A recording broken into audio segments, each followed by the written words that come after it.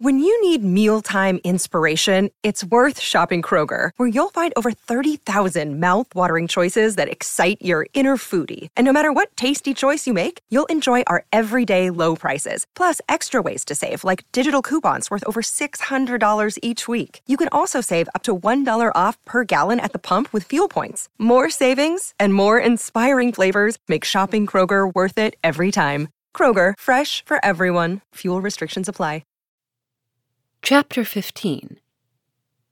Hester and Pearl. So Roger Chillingworth, a deformed old figure with a face that haunted men's memories longer than they liked, took leave of Hester Prynne and went stooping away along the earth. He gathered here and there an herb or grubbed up a root and put it into the basket on his arm. His grey beard almost touched the ground as he crept onward. Hester gazed after him a little while, looking with a half-fantastic curiosity to see whether the tender grass of early spring would not be blighted beneath him and show the wavering track of his footsteps, brown across its cheerful verdure. She wondered what sort of herbs they were, which the old man was so sedulous to gather. Would not the earth, quickened to an evil purpose by the sympathy of his eye, greet him with poisonous shrubs of species hitherto unknown, that would start up under his fingers? Or might it suffice him that every wholesome growth should be converted into something deleterious and malignant at his touch? Did the sun, which shone so brightly everywhere else, really fall upon him? Or was there, as it rather seemed, a circle of ominous shadow moving along with his deformity, whichever way he turned himself? And whither was he now going?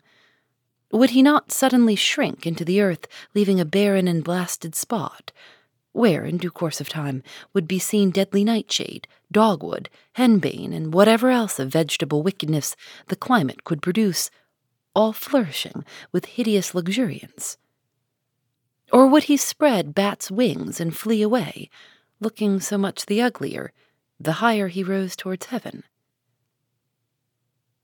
"Be it sin or no," said Hester Prynne bitterly, as she still gazed after him, "I hate the man." She upbraided herself for the sentiment, but could not overcome or lessen it. Attempting to do so, she thought of those long past days in a distant land, when he used to emerge at eventide from the seclusion of his study and sit down in the firelight of their home and in the light of her nuptial smile. He needed to bask himself in that smile, he said, in order that the chill of so many lonely hours among his books might be taken off the scholar's heart. Such scenes had once appeared not otherwise than happy, but now, as viewed through the dismal medium of her subsequent life, they classed themselves among her ugliest remembrances. She marveled how such scenes could have been. She marveled how she could have ever been wrought upon to marry him. She deemed it her crime most to be repented of, that she had ever endured and reciprocated the lukewarm grasp of his hand, and had suffered the smile of her lips and eyes to mingle and melt into his own. And it seemed a fouler offense committed by Roger Chillingworth than any which had since been done him, that, in the time when her heart knew no better, he had persuaded her to fancy herself happy by his side. "Yes, I hate him," repeated Hester, more bitterly than before. "He betrayed me. He has done me worse wrong than I did him." Let men tremble to win the hand of woman, unless they win along with it the utmost passion of her heart. Else it may be their miserable fortune, as it was Roger Chillingworth's, when some mightier touch than their own may have awakened all her sensibilities, to be reproached even for the calm content, the marble image of happiness which they will have imposed upon her as the warm reality. But Hester ought long ago to have done with this injustice. What did it betoken? Had 7 long years under the torture of the Scarlet Letter inflicted so much of misery and wrought out no repentance? The emotions of that brief space, while she stood gazing after the crooked figure of old Roger Chillingworth, threw a dark light on Hester's state of mind, revealing much that she might not otherwise have acknowledged to herself. He being gone, she summoned back her child. "Pearl, little Pearl, where are you?" Pearl, whose activity of spirit never flagged, had been at no loss for amusement while her mother talked with the old gatherer of herbs. At first, as already told, she had flirted, fancifully, with her own image in a pool of water, beckoning the phantom forth, and, as it declined to venture, seeking a passage for herself into its sphere of impalpable earth and unattainable sky.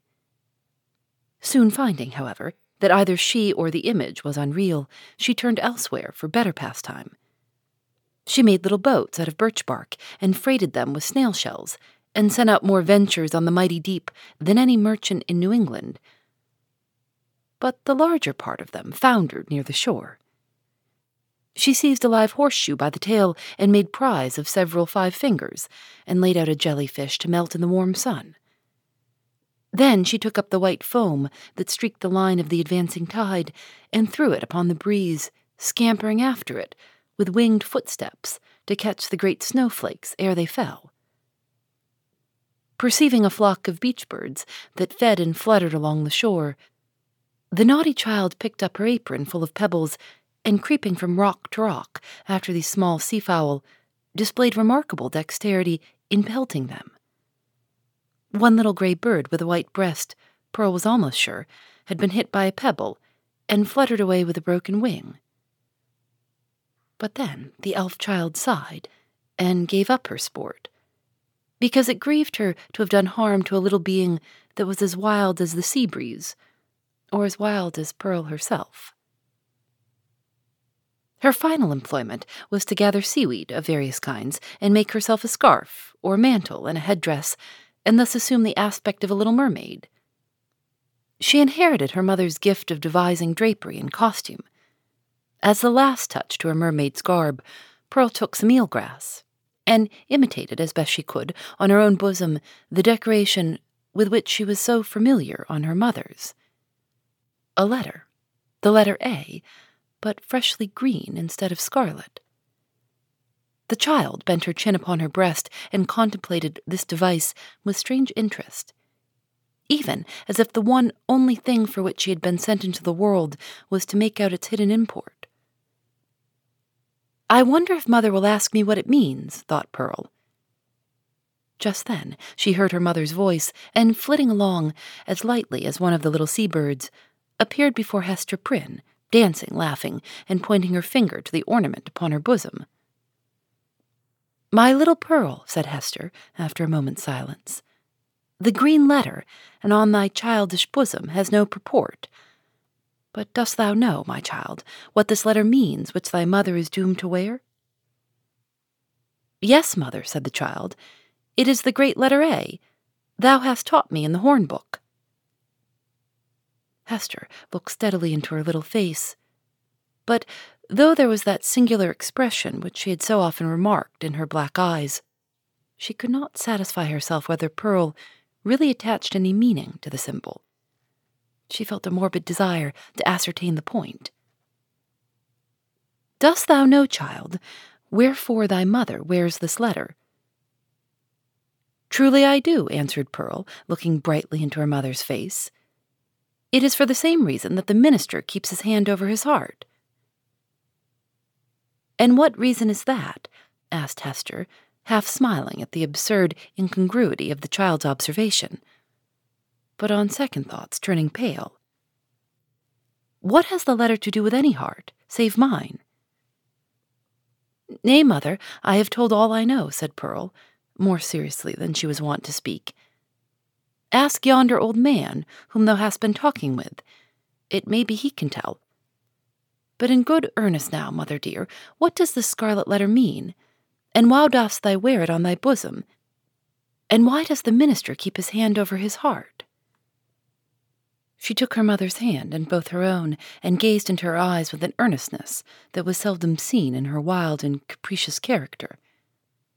The thought occurred to Hester that the child might really be seeking to approach her with childlike confidence, and doing what she could, and as intelligently as she knew how, to establish a meeting point of sympathy. It showed Pearl in an unwonted aspect. Heretofore the mother, while loving her child, with the intensity of a soul affection, had schooled herself to hope for little other return than the waywardness of an April breeze, which spends its time in airy sport, and has its gusts of inexplicable passion, and is petulant in its best of moods, and chills oftener than caresses you when you take it to your bosom, in requital of which misdemeanors it will sometimes, of its own vague purpose, kiss your cheek with a kind of doubtful tenderness, and play gently with your hair, and then be gone about its other idle business, leaving a dreamy pleasure at your heart. And this, moreover, was a mother's estimate of the child's disposition. Any other observer might have seen few but unamiable traits, and have given them a far darker coloring. But now the idea came strongly into Hester's mind that Pearl, with her remarkable precocity and acuteness, might already have approached the age when she could be made a friend, and entrusted with as much of her mother's sorrows as could be imparted, without irreverence either to the parent or the child. In the little chaos of Pearl's character there might be seen emerging, and could have been from the very first, the steadfast principles of an unflinching courage, an uncontrollable will, a sturdy pride, which might be disciplined into self-respect, and a bitter scorn of many things, which, when examined, might be found to have the taint of falsehood in them.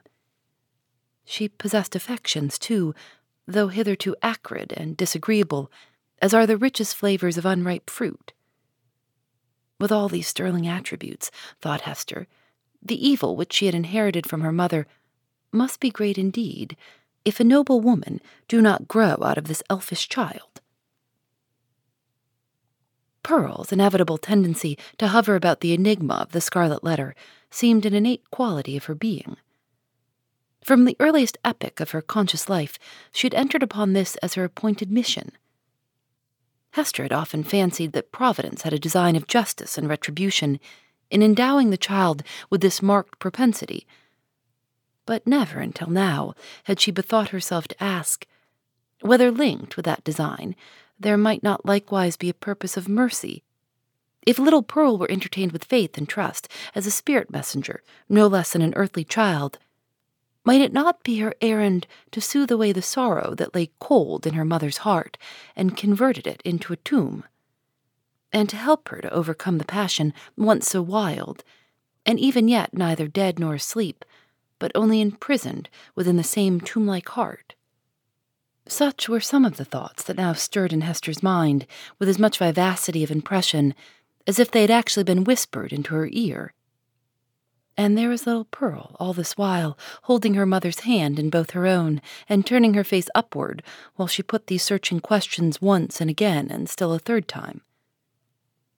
"What does the letter mean, mother, and why dost thou wear it? And why does the minister keep his hand over his heart?" "What shall I say?" thought Hester to herself. "No, if this be the price of the child's sympathy, I cannot pay it." Then she spoke aloud. "Silly Pearl," said she, "what questions are these? There are many things in this world that a child must not ask about. What know I of the minister's heart? And as for the Scarlet Letter, I wear it for the sake of its gold thread." In all the 7 bygone years, Hester Prynne had never before been false to the symbol on her bosom. It may be that it was the talisman of a stern and severe, but yet a guardian spirit, who now forsook her, as recognizing that, in spite of his strict watch over her heart, some new evil had crept into it, or some old one had never been expelled. As for little Pearl, the earnestness soon passed out of her face. But the child did not see fit to let the matter drop. 2 or 3 times, as her mother and she went homeward, and as often at supper-time, and while Hester was putting her to bed, and once, after she seemed to be fairly asleep, Pearl looked up, with mischief gleaming in her black eyes. "Mother," said she, "what does the Scarlet Letter mean?" And the next morning the first indication the child gave of being awake was by popping up her head from the pillow and making that other inquiry, which she had so unaccountably connected with her investigations about the Scarlet Letter. Mother, why does the minister keep his hand over his heart?" "Hold thy tongue, naughty child," answered her mother, with an asperity that she had never permitted to herself before. "Do not tease me, else I shall shut thee into the dark closet." Phoebe Reads a Mystery is recorded in the studios of North Carolina Public Radio, WUNC.